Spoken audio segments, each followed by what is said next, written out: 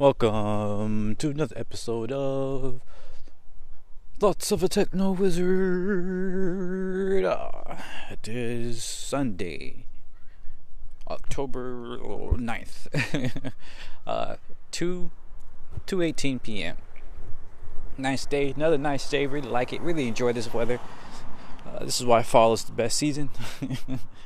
But today, I'm going to get right into it. I want to talk about AI.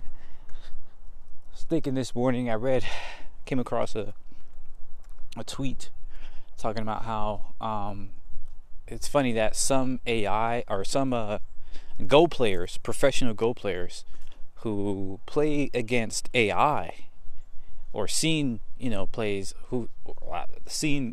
based Go, the AlphaGo, stuff like that, right? They mentioned how those matches, like the AI seems like an alien, right? And that they're coming up.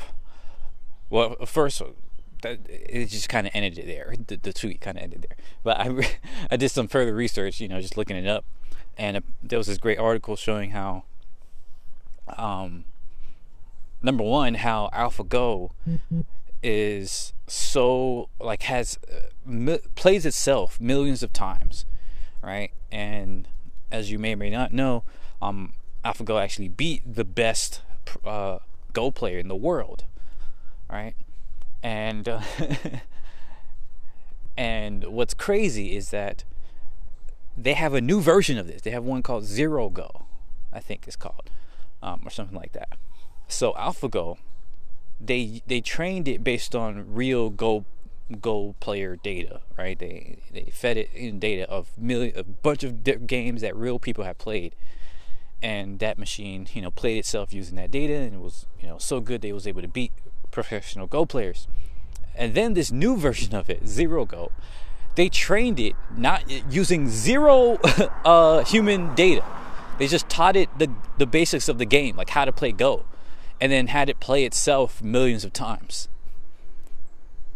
And it beat the old AlphaGo player 0 to 100 or something like that, like something crazy. Like AlphaGo has never been able to beat this new Zero Go AI.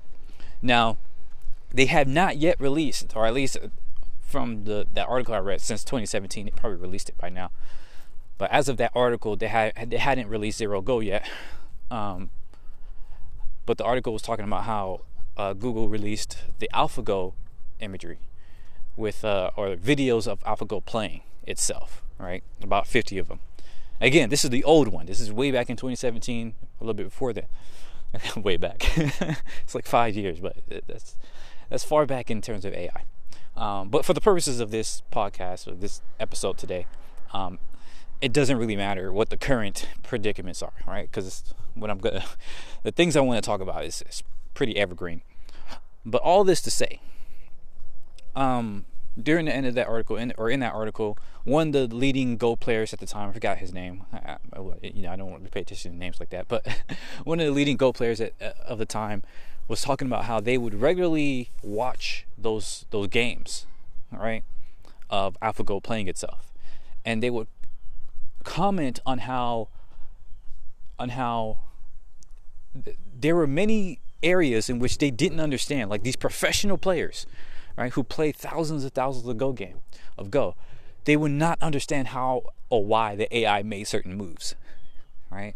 And yet those moves would, create victories in which they never thought possible, right?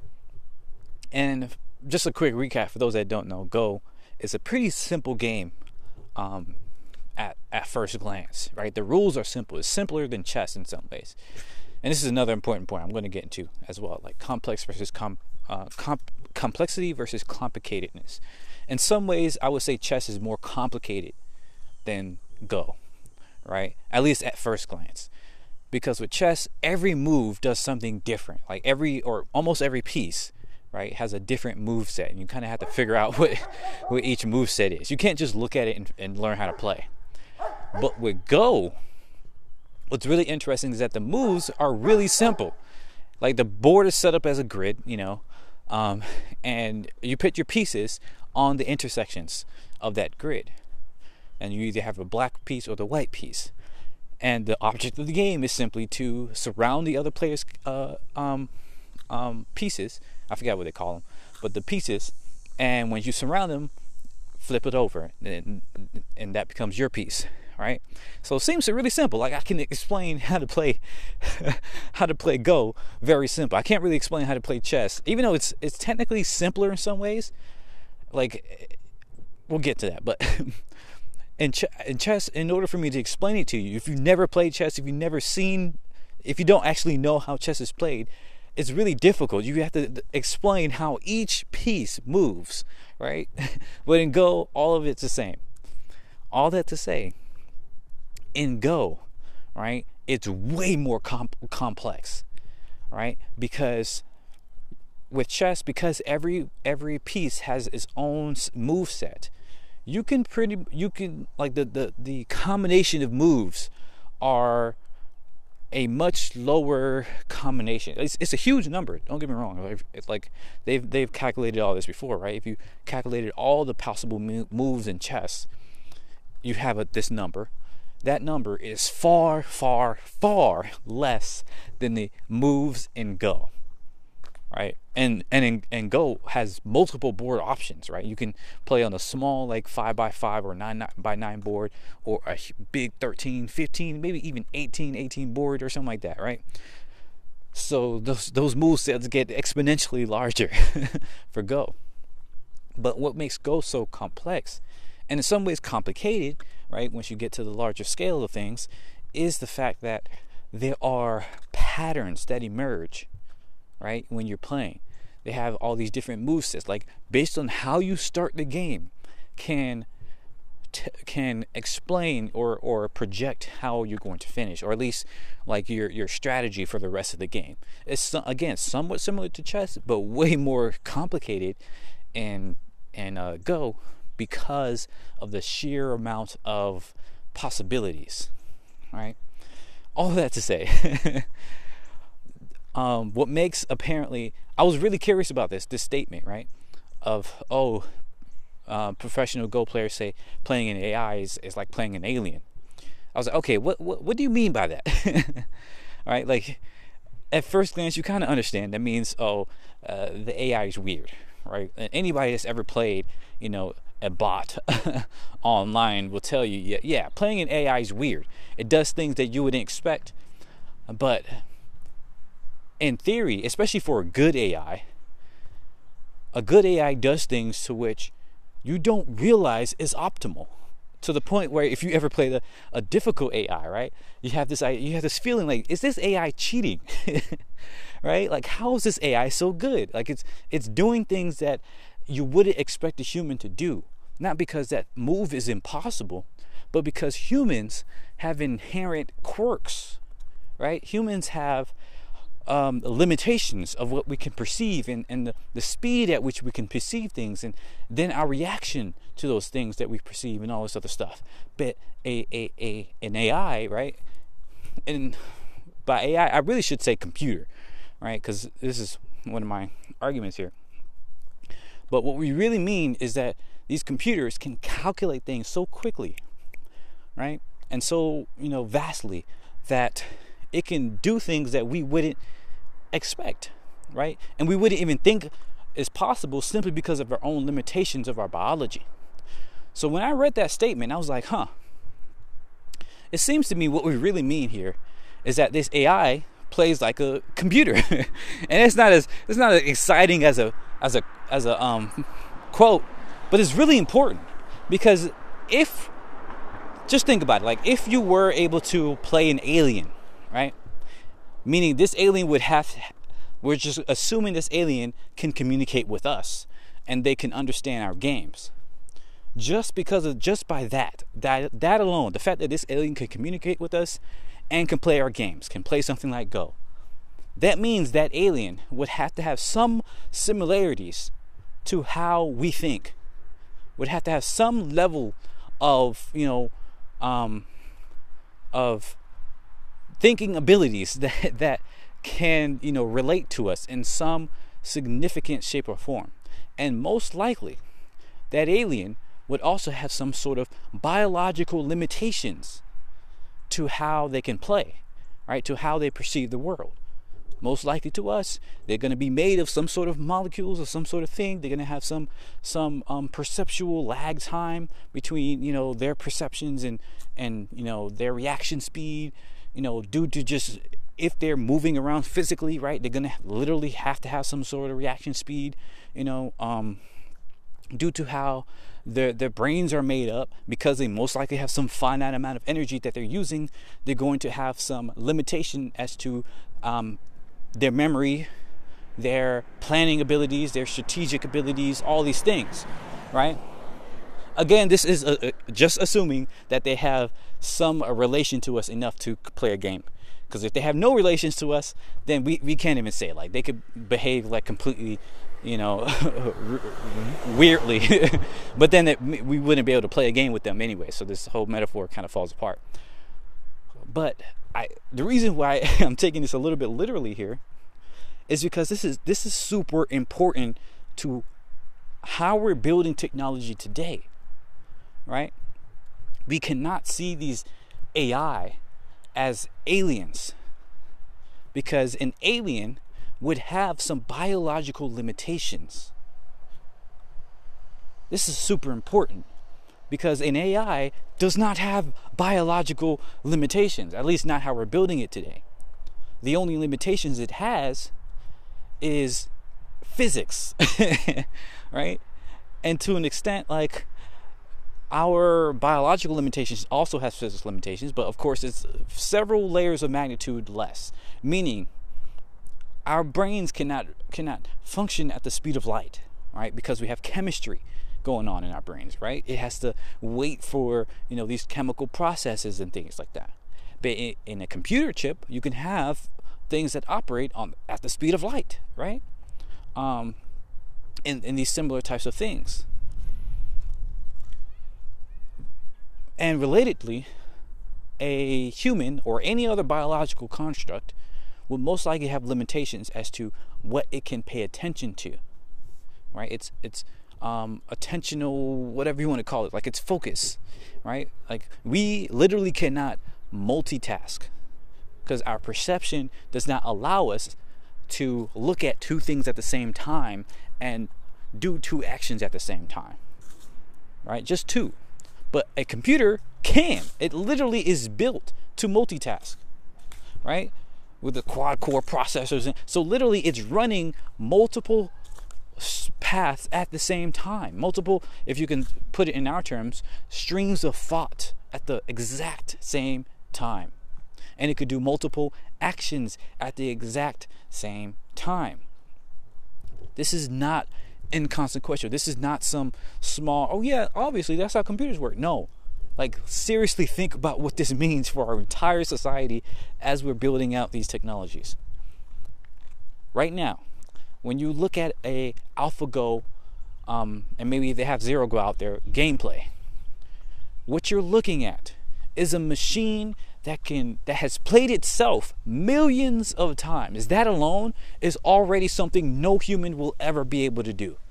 Simply because we cannot live that long, right? We have we have limited perceptions, right? In order for us to look at one game or play one game, we have to take some amount of our life out of it, right? And so by the limitations of our biology, once again, we can only, even the masters of any field can only have a data set of a couple thousand, maybe a couple 100,000 or something like that. But it's highly unlikely, if not impossible, for any human, as we know them today, to ever have a data set of more than some number, which is most likely in the millions. Right? So our data set, and well, actually most likely in the thousands, but our data set is significantly smaller than any AI. AI, right? Computers have a data set that is so astronomically large that we cannot actually perceive them. We can't even perceive what a million looks like. Right? We can conceive some idea of millions, but we don't actually have a realistic perception of millions. It's just not physically possible. All right, even though we can talk all day about millions and billions and trillions, we don't know what that is. We can't experience that, and so therefore we cannot understand it on a fundamental level. But an AI can. And I'm bringing all this up because they in this article they're talking about, they did certain moves where it doesn't really make sense why they did it, or at least to us, right? And it seems that when they're playing, they can do things, they can make strategies that no human has ever thought to do. Not because, humans are dumb or anything like that or whatever. It's for the simple fact that some strategies may require you to do a move in the very beginning that won't pan out for another 100 moves later on. And that, like, our brains literally cannot perceive 100 steps ahead. Like we just don't have the physical capacity, right? to think X number of steps ahead. So when I'm reading these articles and thinking about these things, I'm thinking about the fact that as we're producing these AI machines in the space of games, right, that's quickly going to or is already being used in the space of driving, right, in the space of what we see with Tesla, in the space of flying, in the space of now article writing, now image processing. And I should have watched that video, dang it. I was going to watch a computer file video. It's a YouTube channel about, or number file, I don't know. But there's a video that was going to explain how DALL-E works and how these image processing. I really wanted to watch that before doing this podcast, but oh well. But I'm pretty sure that it's fairly similar, because I've seen a similar video for Translator when they was talking about Google's the one that does the speech or the text thing, where it can come up with conversations and things like that, right? It's a I think they call it a translator type of computer algorithm or whatever, meaning that it takes a whole bunch of data, right? It takes, again, millions of sets of data and crunches that, like, to find patterns and all this other things in order to create what it's creating. And this is incredibly important, right? Because now we're coming up against this idea of, when does AI become sentient? Right? When do you have sentient machines? When do you have, what is intelligence really? I think that sentience is about a system of systems that are self-referential systems that create this experience of self-awareness. Meaning you have enough systems that are able to look back at the prior systems, at the underlying systems, to assess their homeostasis, right? Their balance, their levels of, it could be different things. Homeostasis could be, is the self healthy enough to continue? Does it at a good temperature? Is it at a good chemical? Does it have enough of a certain type of vitamin or chemical or whatever, like resources to continue living and things like that, right? I think we have like this idea of self awareness has emerged as a result of who knows how many self-referential systems going on in our bodies and our brains, right?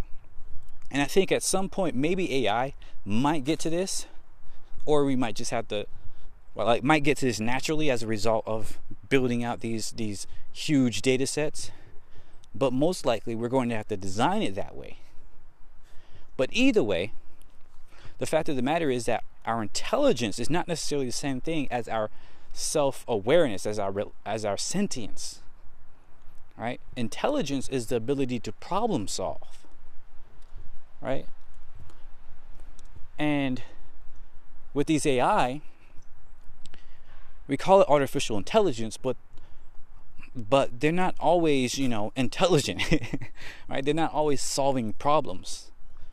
It's more so that they are crunching numbers, right? They're calculating predictions, calculating equations, and things like that. which is a very important distinction. Right? If you have a bunch of like a graphics engine, right? A graphic user interface, right? The thing that makes your computer make all these pretty pictures. That is a calculation machine. It's not an artificial intelligence. Meaning, it's not solving any problems. Problems as in like, something's wrong here, let's fix it. More so, it has a bunch of calculations. So it's the only problems it's solving is a function, is an equation. It's like put in this amount of numbers and then get this out, right?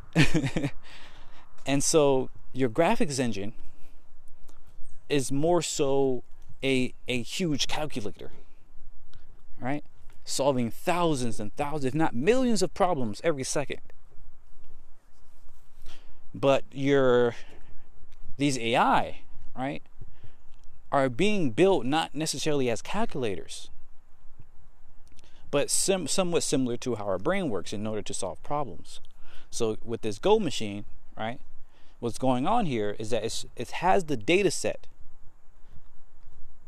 of all these examples of how this game is played. And because of that, it can see it can experience, if you will, if you want to use that word here, the good and the bad. Like, it's important to recognize that what makes a good Go player, a professional Go player, is not that they are so much smarter than other people, or rather, what we mean by smart. Let's start there. What we mean by smart, I'm going to get a little bit of tangent here, but what we mean by smart usually is not necessarily that you have more raw power.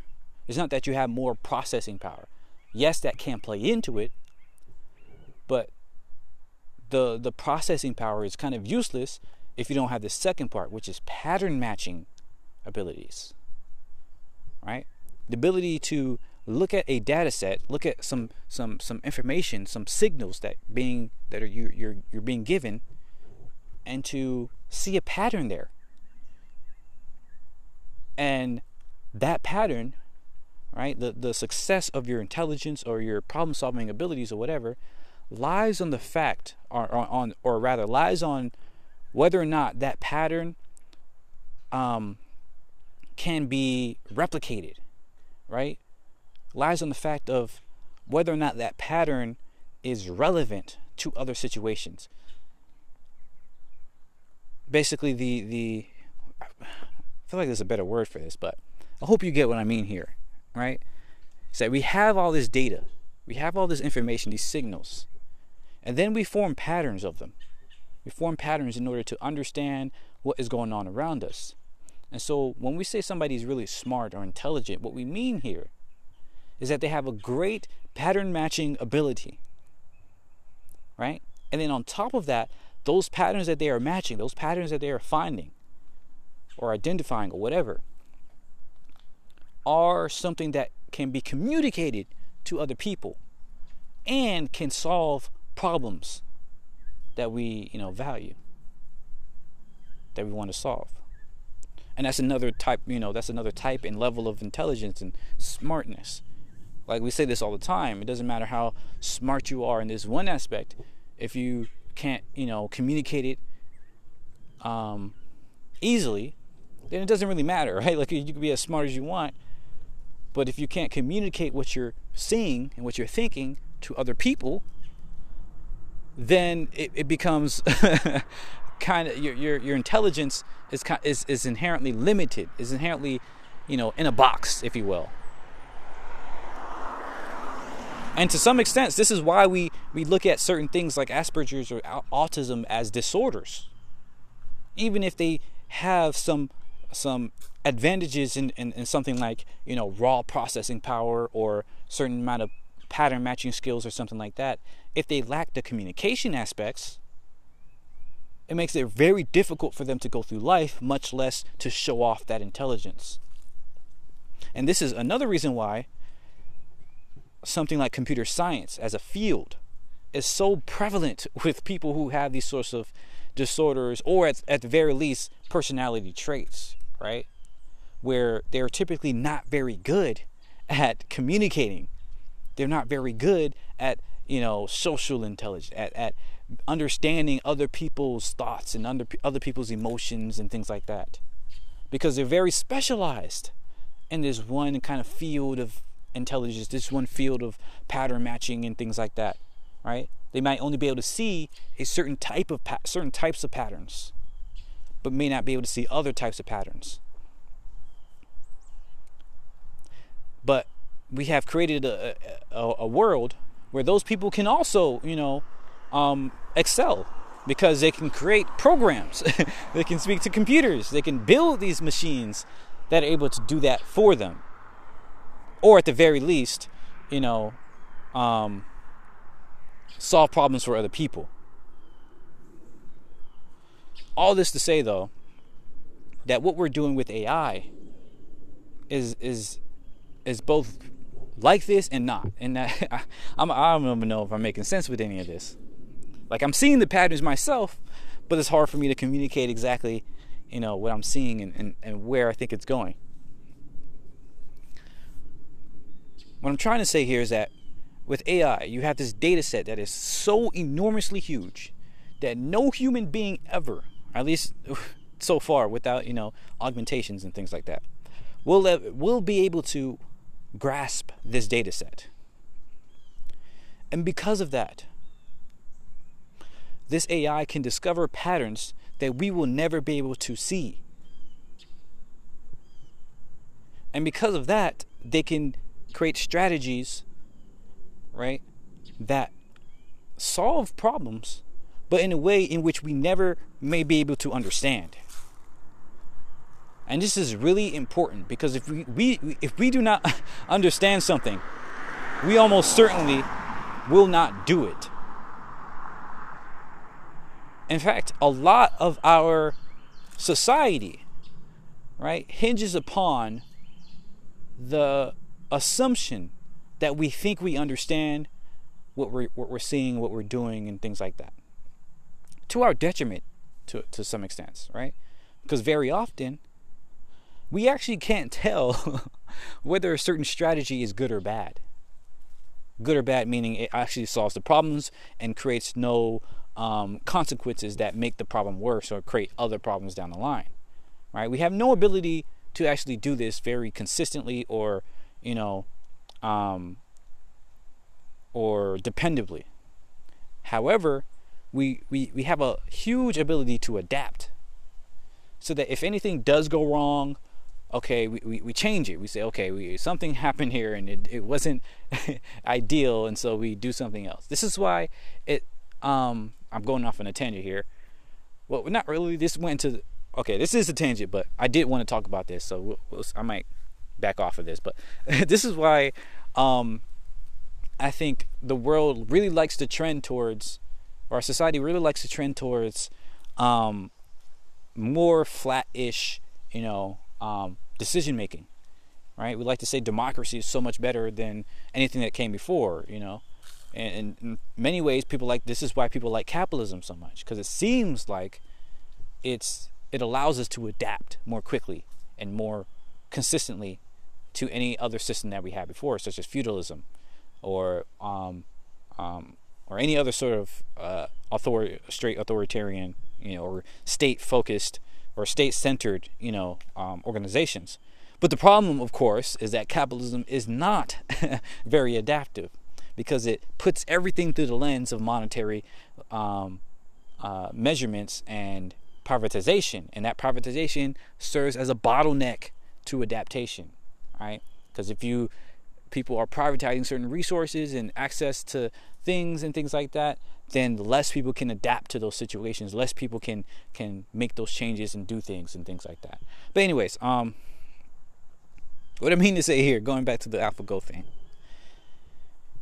it's not that AlphaGo is alien. It's that it's a computer, right? Quite simply, right? It can see more patterns than any biological creature can see. What makes the difference between a good Go player and a bad Go player is, number one, their experience, where number one, their understanding of the game, right? Obviously, do they know the rules and things like that? And then number two, their experience. How many games have they played, right? And as not just experience, but number three, their pattern matching abilities. So as they're playing those games, do they understand the patterns? Do they understand what results in a good, in a good outcome versus what does not? This is why once you start playing Go, you quickly get to a point where people are where you're learning the different strategies and what do you call it? I forgot what they call it, but like basically patterns, right?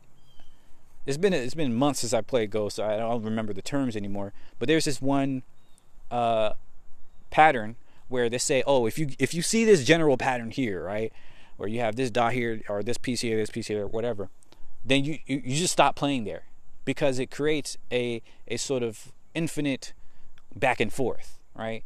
And it doesn't actually progress the game forward. So it's kind of pointless. We already know that this pattern just results in that, right?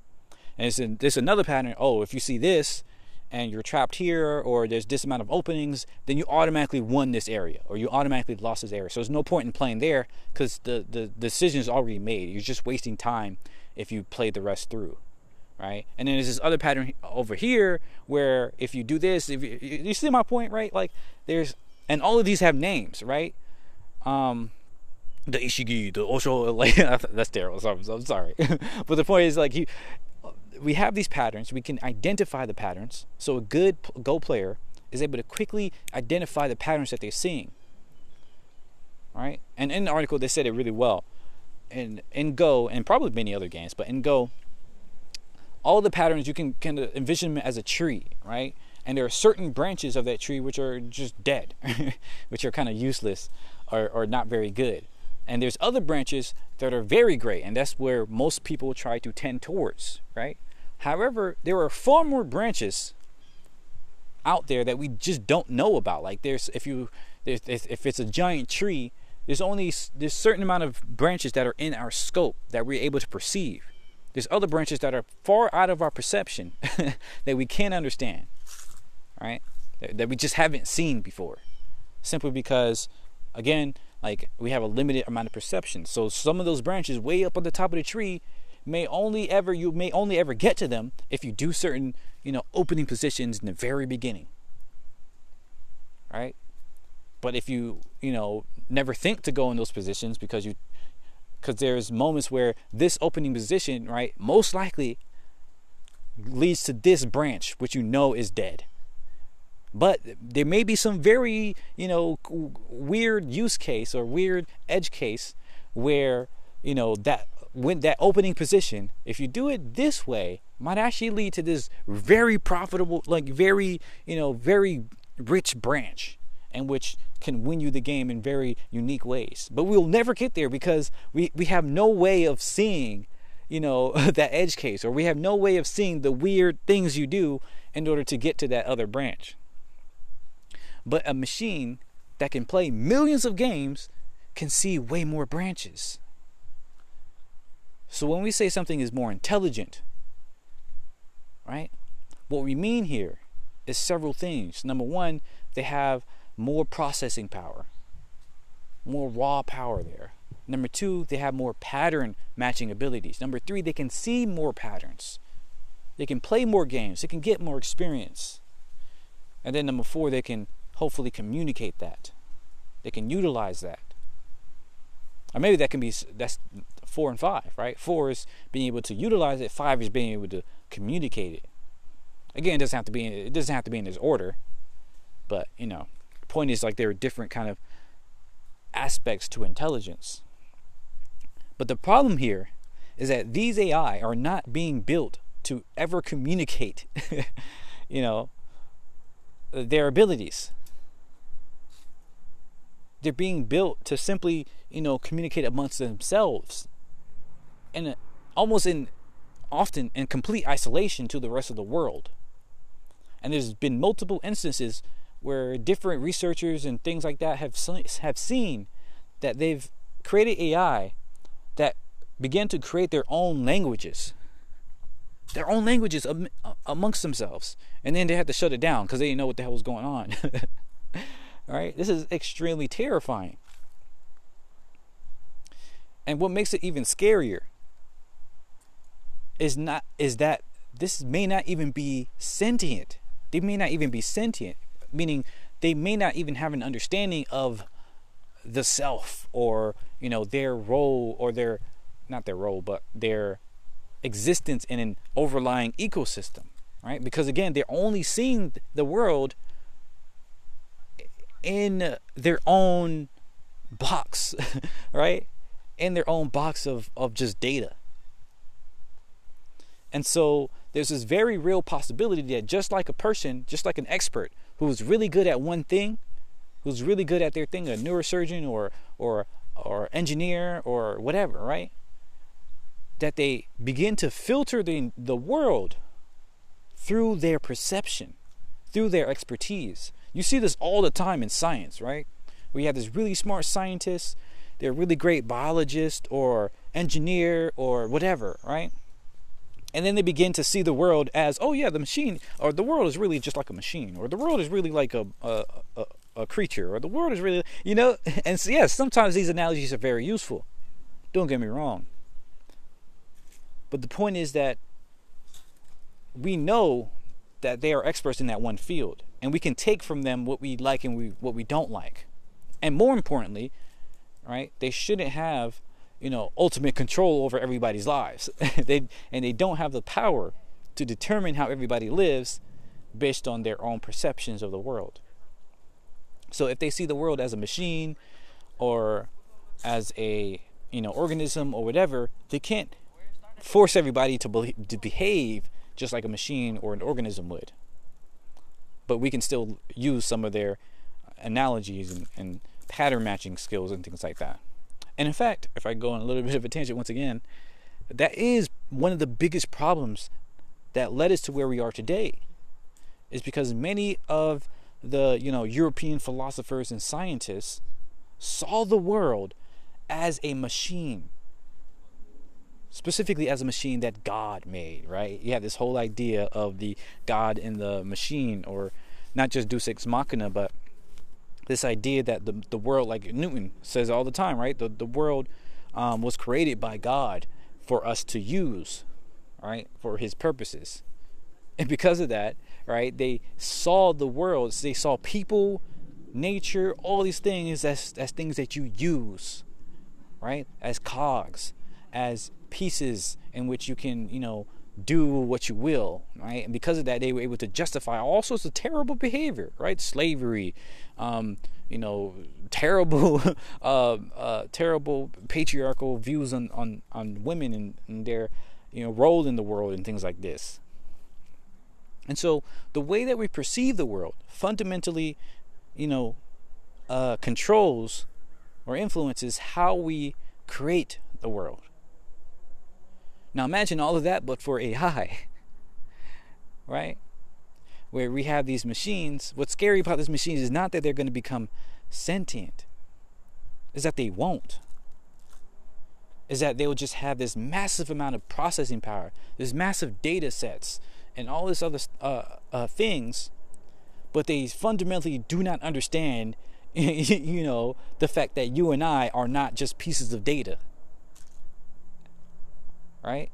Or maybe that maybe we are just pieces of data. And to them, they're able to see the truth of the situation, that we really are just data sets and whatever, and they can, they can control the world to create, that which they think is the correct way of living the world or whatever. But therein lies the other problem, right? Even if they are able to see the world, like, again, let's say go, right? They're able to see branches of the tree far beyond what any of us can understand. If they say do this in order to, lead to that branch, we may not be able to do it. Not just because, we don't understand it, but we don't know how to do it, They may say, oh, you just move here. When that happens, move there, right? They could, even if they somehow were able to create a manual that says, in this situation, do this, do that, the other, we may not have the cognitive abilities, right, to follow that manual to the letter. And it could very well mean that anytime with any mistake you make, it can completely change the whole thing. Right? And so what I really fear, what I'm really kind of trying to get to here, is that especially with these companies at the helm, they are creating these machines, these computers, in which they think will be able to solve all of our problems.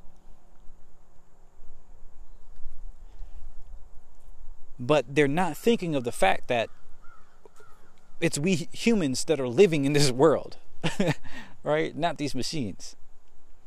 And so, especially if these machines are just built the way they are, with no outside influence and just, just pure data sets and all this other stuff, then they have no real ability to communicate or even utilize their pattern matching skills and all these other things on a wider basis.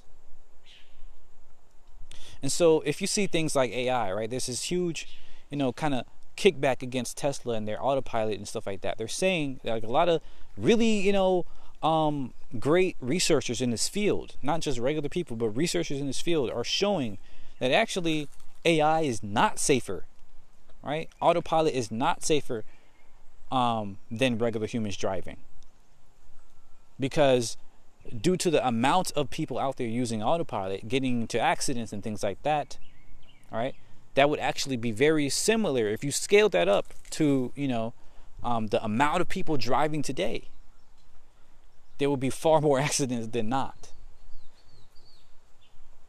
And a lot of this, I haven't gotten into like all the nuances, but a lot of this does kind of boil down to the fact that with autopilot, for instance, a lot of that AI is being taught, number one, with data that is sterilized or in some ways, kind of in a sterilish environment. And number two, a lot of that is being kind of muscled in afterwards, right? Like a lot of the autopilot is technically in beta, if I'm not mistaken. Right? So a lot of the people are beta testing the AI, the autopilot, as they're driving. And so, the bugs haven't been, completely squashed or anything like that. Right? And that's the other part of the problem I didn't even get into. Is the fact that when you're doing something like this with AlphaGo, like some of these professional Go players were saying that some of these AI do have quirks. Right? They do have like weird things that are suboptimal. But it's not clear which of those things are actual bugs, actual problems in the programming, and which of them are, could leading to strategies that are just way beyond us. It's not clear. And that's another fundamental problem with a lot of these AI. Right? If we look at a thing and we don't know if this quirk or whatever direction that they're giving is a bug or a part of the strategy, then we're fucked. Right? Because we could be trying to follow something as best as we can, but that could have just been some, cosmic background radiation causing a mutation in the programming and, or glitch in the programming. Right? This is crazy examples of this one person winning this crazy speed running competition. Like it was live and everything, right? They were doing this live, this crazy speed running competition, and somehow they were able to do this one glitch that allowed them to finish it in like 100 times faster than anybody else was ever able to do, and nobody else could explain it at the time, right? They thought he was just cheating or whatever, but in reality, when they look back at the computer and stuff like that, they realize that a freaking gamma ray burst, right, from a star system a billion years away just happened to hit the one of the chips in a very specific manner, in which flipped a bit or whatever, and was able to cause this glitch, right? And these are things that nobody can ever predict. And in fact, it's unlikely that any machine will ever be able to predict. Not 100%, perfectly all the time. And because of that, there's always going to be unknowns, uncertainties, and all this other stuff. And this is why it's so important that we develop tools that allow us to adapt more than they simply control. Right? So as I'm looking at these tools and everything like that, I'm thinking, or these AI and things like that, I'm thinking about how can we create AI or any sort of computer systems and things like that are more open, that allow us to look into the data sets and to see how they're making these decisions and to see the patterns that they're making and all this other stuff. How can we improve the interface, the UX of machine learning, so that anybody can open up one of these, machines, one of these AlphaGo algorithms or anything like that, or even, and especially, I didn't even touch on this, but social media algorithms. All of this behaves the same way. Remember, this is Google that was putting this AlphaGo situation, algorithms and stuff like that. That was building these algorithms.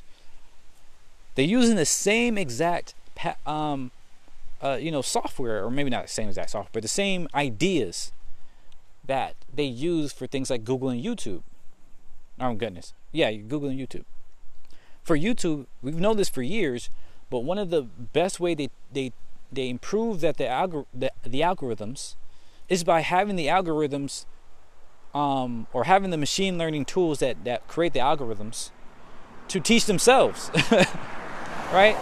This is why many YouTubers, many of the big, like Hank Green and stuff like that, have mentioned that YouTube can't actually control what gets seen and what is not directly, at least.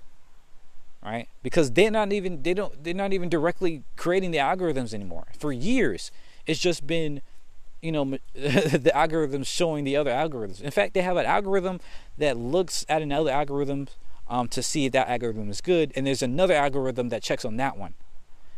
And that was a couple years ago. That was like 5-10 years ago. There's probably even more. It's like multiple levels of this. So it's so abstracted today that no human even knows how our recommendation engines work. No human understands, exactly why this video got recommended to this person. We have no idea how. Let me go. We have some idea how, but we have no idea how it worked, right? How it got there.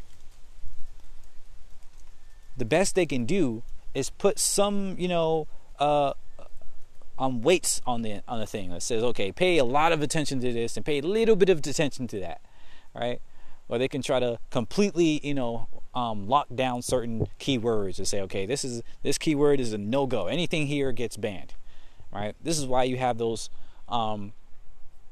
so many cases of people getting banned or shadow banned, which is even worse in my opinion, for really seemingly innocuous things. Oh, and if you're wondering why, why does this big creator not get banned? It's because they have, again, you have these top level controls you can put in place where you can say, okay, this word or something like that, ban anybody that says this, but not for this creator, because we know this creator. Like, so you can put in the name to say, okay, this specific creator who we know brings in a lot of money and stuff like that, we'll put him in the not to ban list. So, this keyword, ban it for everybody else, but not for this one. And it's way easier to do that, right? Because this is a top level control. You don't have to go down into the algorithm, the turtles all the way down to figure that out. You could just do it on the top level, which is why it's such a heavy kind of statement, like a heavy type of hand. And it's why they almost certainly do not, bother trying to communicate a lot of these decisions and things like that. Because honestly, they probably don't know. they almost certainly don't know what they can do. They just have these top level things, and again, it's because it's top level, you cannot do it for everybody, because then it just won't work. So we have these very real situations, aspects of our world, where entire realities are being controlled by computer systems in which no human will ever be able to understand. This is far worse with something like TikTok even. Because at least with YouTube, it's ultimately up to you to decide what you want to click on. But with TikTok, it's just a constant stream. All right? And I'm really worried how this is going to get even worse with, companies like Facebook trying to control the quote-unquote metaverse. Because now they'll be able to get way more data than you can even understand. It's not just like, even now with regular 2D screens, they can see who you are, or at least the type of person you are. They can predict to a very high degree of accuracy your personality, just based on what you're clicking on, just based on how you move your mouse around the screen, just on that. Now imagine how much more data you get where they can see your entire body, how your body moves, right? And which eye tracking, like where your eyes are looking at, where your head is looking at, all these other things. It's not enough to just ban this stuff either, because it's not going to work. You can't just ban these technologies. People are going to want to build it. It's as cool as tech. And you can use these things for very positive ends. But unlike with AlphaGo and the rest of the world, you have these simulations, or these computers, these algorithms, these AI being used not for the purposes of just figuring out how to play a game, but for the purposes of making more money. So take all of that I just said about having this huge data set, being able to identify patterns that nobody else is able to see, being able to play on a level that most people physically cannot play, and apply that to the economy.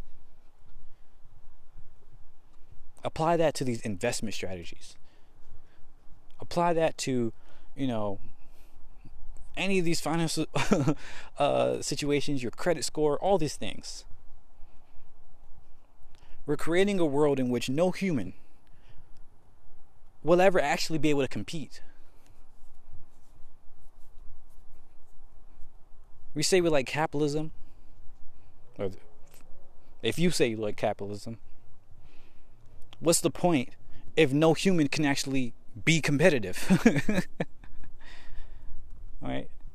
The only way in which you can be competitive is to have AI doing all the work. In which case, only people who have AI can actually compete. Quite frankly, that's already the case in some ways. Right? This is what I've been saying for years now. One of the biggest problems with capitalism is that most people cannot even compete in the marketplace. Most people's voices don't get heard in the marketplace because they don't have money. The marketplace doesn't respond to all of our needs and things like that because most of us don't have the money. And those who have more money literally have a louder voice than everybody else. If you have $1 billion, then your voice is literally a billion people, right? Like it's I mean, granted, it's not that much because it's not like everybody else is just worth $1, but you get my point here. Is that these people who have way more money have way more say in the marketplace than anybody else combined. Right? They showed how. Well, I don't have to get into that again. I was just gonna say they showed how. Well, again, they have way more money. Okay. But getting back to AI, I think it's going to be imperative. It already is imperative that we make these AI more transparent. That we think about how we can empower more people to have access to these tools. Because again, it's not the problem of the AI per se. All they're doing is having this huge set of data and looking at patterns and trying to solve problems that we told them to solve. If we want to adapt more quickly, if we want to build a world in which we can adapt to situations and solve more problems, then we have to empower more people to have access to the tools that allow them to solve those problems. We have to create these mechanisms for the average person to spin up an AI, or to teach an AI, or to look into what an AI is looking at. To learn the patterns that the different AI is doing in their lives. Look at something like the credit score, or better yet, a better way to deal with something like that problem of credit, of or of housing, or any of these other problems that we have. How can we empower more people to have access to these tools? And I think this is going to get exponentially worse as these companies start to use these tools, these software and stuff like that, for more and more purposes, especially without even telling us. And that's going to be absolutely terrifying. But yeah, again, to just recap all this, it's not that AI is alien, it's that it's a computer. And these computers can do things in which no biological creature will ever be able to do. No purely biological creature, most likely. So we have to think about, how we can empower them, right? And real quick, that's what I forgot. I did want to talk a little bit about DALL-E and creativity, right? The fact that people think art or creativity and things like that is purely human, like it's all about creating new things. But I've thought this since 2015. I think I've said it in one of those podcasts or whatever. But creativity, especially when it comes to humans, right, it's not about creating new things. It's about mixing things up. Like, it's physically impossible for us to create something completely new that we've never seen before, because your brain is not able to perceive of things that it's never seen before. That's the whole point of having a brain, is that it takes things that you have seen and mixes it up, right, to create new patterns, new stories, and all this other stuff that other people can understand, other people can communicate, other people can feel. And AI can do the same thing. The trick is not, is not whether or not it can create. It's whether or not it can create in a way that we understand. Right? It's whether or not it can create things that other people can feel something about. And that feeling is not necessarily mysterious either. It's not just just vague feeling. It's whether or not it resonates with our lived experiences. Right? Whether or not we can find some sort of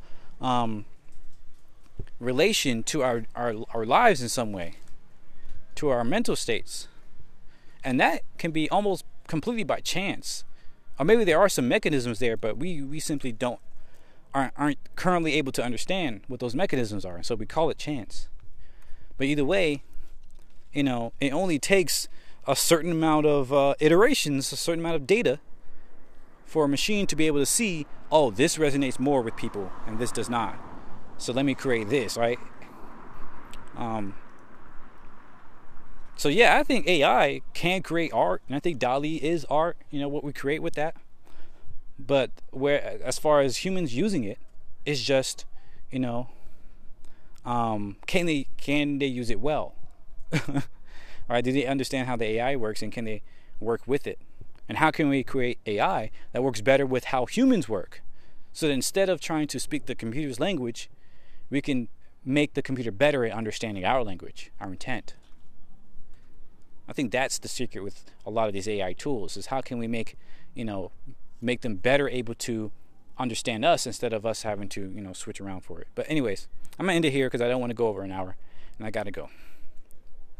But as always, thanks for listening. Thanks for thinking with me. And let's keep being revolutionary, radical, keep being awesome. Yeah, see ya. See ya. Bye-bye.